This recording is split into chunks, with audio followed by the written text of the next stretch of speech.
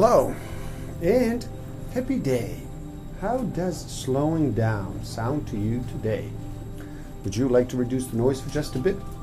Are you ready to make a choice and decide to listen? My name is Igor S.F. Walker, and I am here to remind people to slow down, to reduce the noise, to walk their lives into a natural flow. Welcome back to the Book of the Week series. Every week as I read another amazing title, I share it with the world. And today we look at The World's Religions by Huston Smith. There are truths that religious institutions preserve and which in turn empower those institutions. When religions are sifted for those truths, a different, cleaner side appears.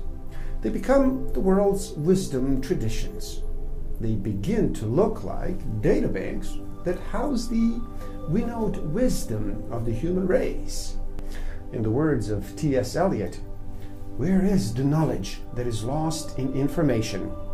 Where is the wisdom that is lost in knowledge? We live in a fantastic century. Lands across the planet have become our neighbors. China across the street, the Middle East at our back door.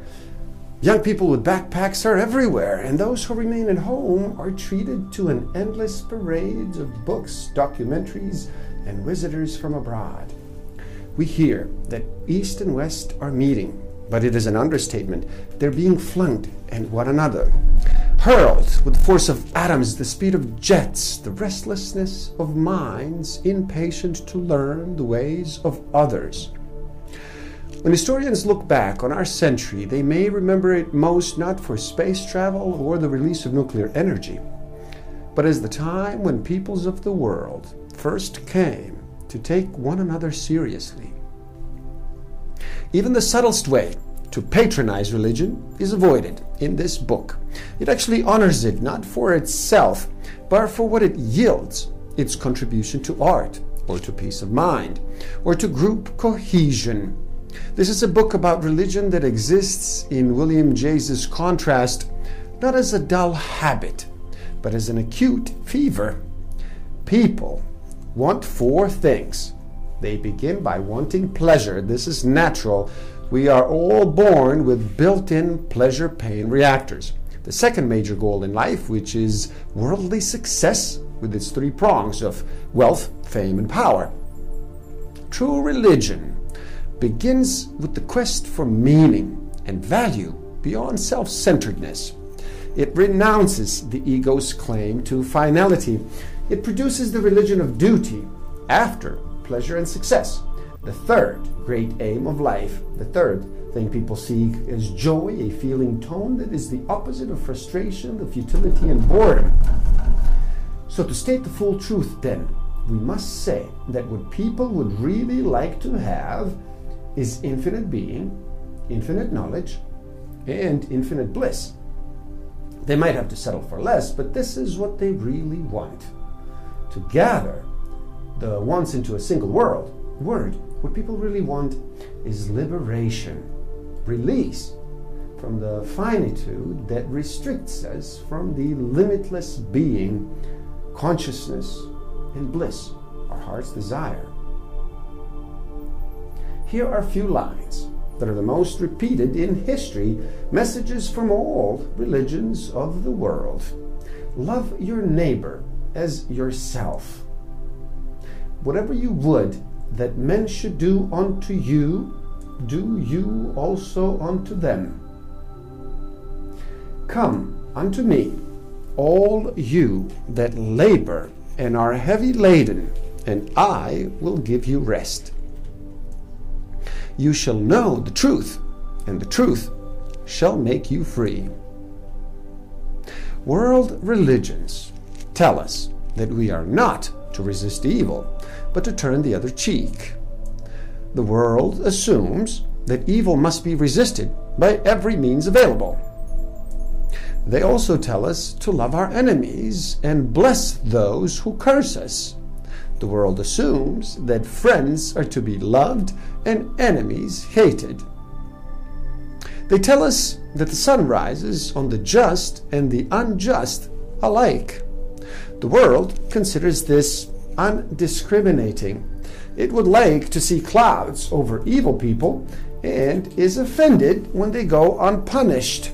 World religions tell us that outcasts and harlots enter the kingdom of God before many who are perfunctorily righteous.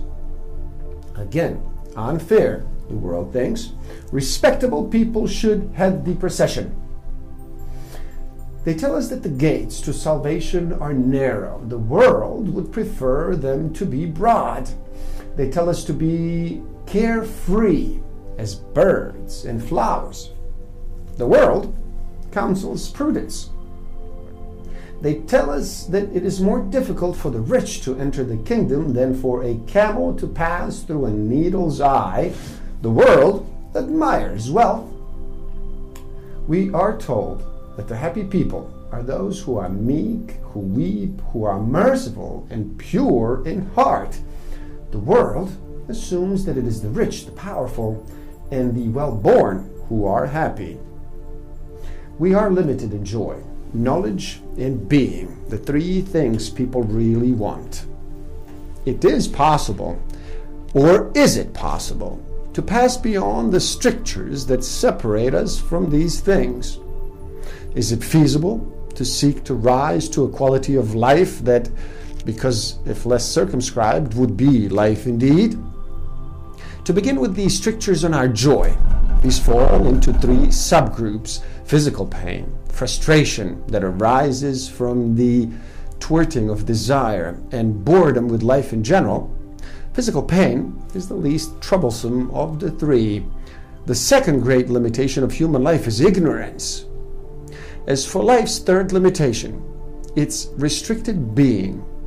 To profitably consider this, we have to first ask how the boundary of the self is to be defined. Not certainly by the amount of physical space our bodies occupy, the amount of water we displace in a bathtub. It makes more sense to gauge our being by the size of our spirits, the range of reality with which we identify. A yogi who, as he sat meditating on the banks of the Ganges, saw a scorpion fall into the water. He scooped it out only to have it bite him. Presently, the scorpion fell back into the river. Once more, the yogi rescued it, only again to be bitten. The sequence repeated itself twice more, whereupon a bystander asked the yogi, "Why do you keep on rescuing the scorpion when its only gratitude is to bite you?" The yogi replied, "It is the nature of scorpions to bite. It is the nature of yogis to help others when they can." There's a wind of freedom that blows through these teachings, and it frightens the world. It makes people want to deflect by postponement. Not yet, not yet. Maybe our hearts are simply too small for their message. Please do help out. It is easy. Simply like this video so more people can enjoy it. Share it too and spread the word. Subscribe to my channel and stay up to date. And the link to this book is in the description below. So buy it and read. Never stop learning. Thank you. Love and respect.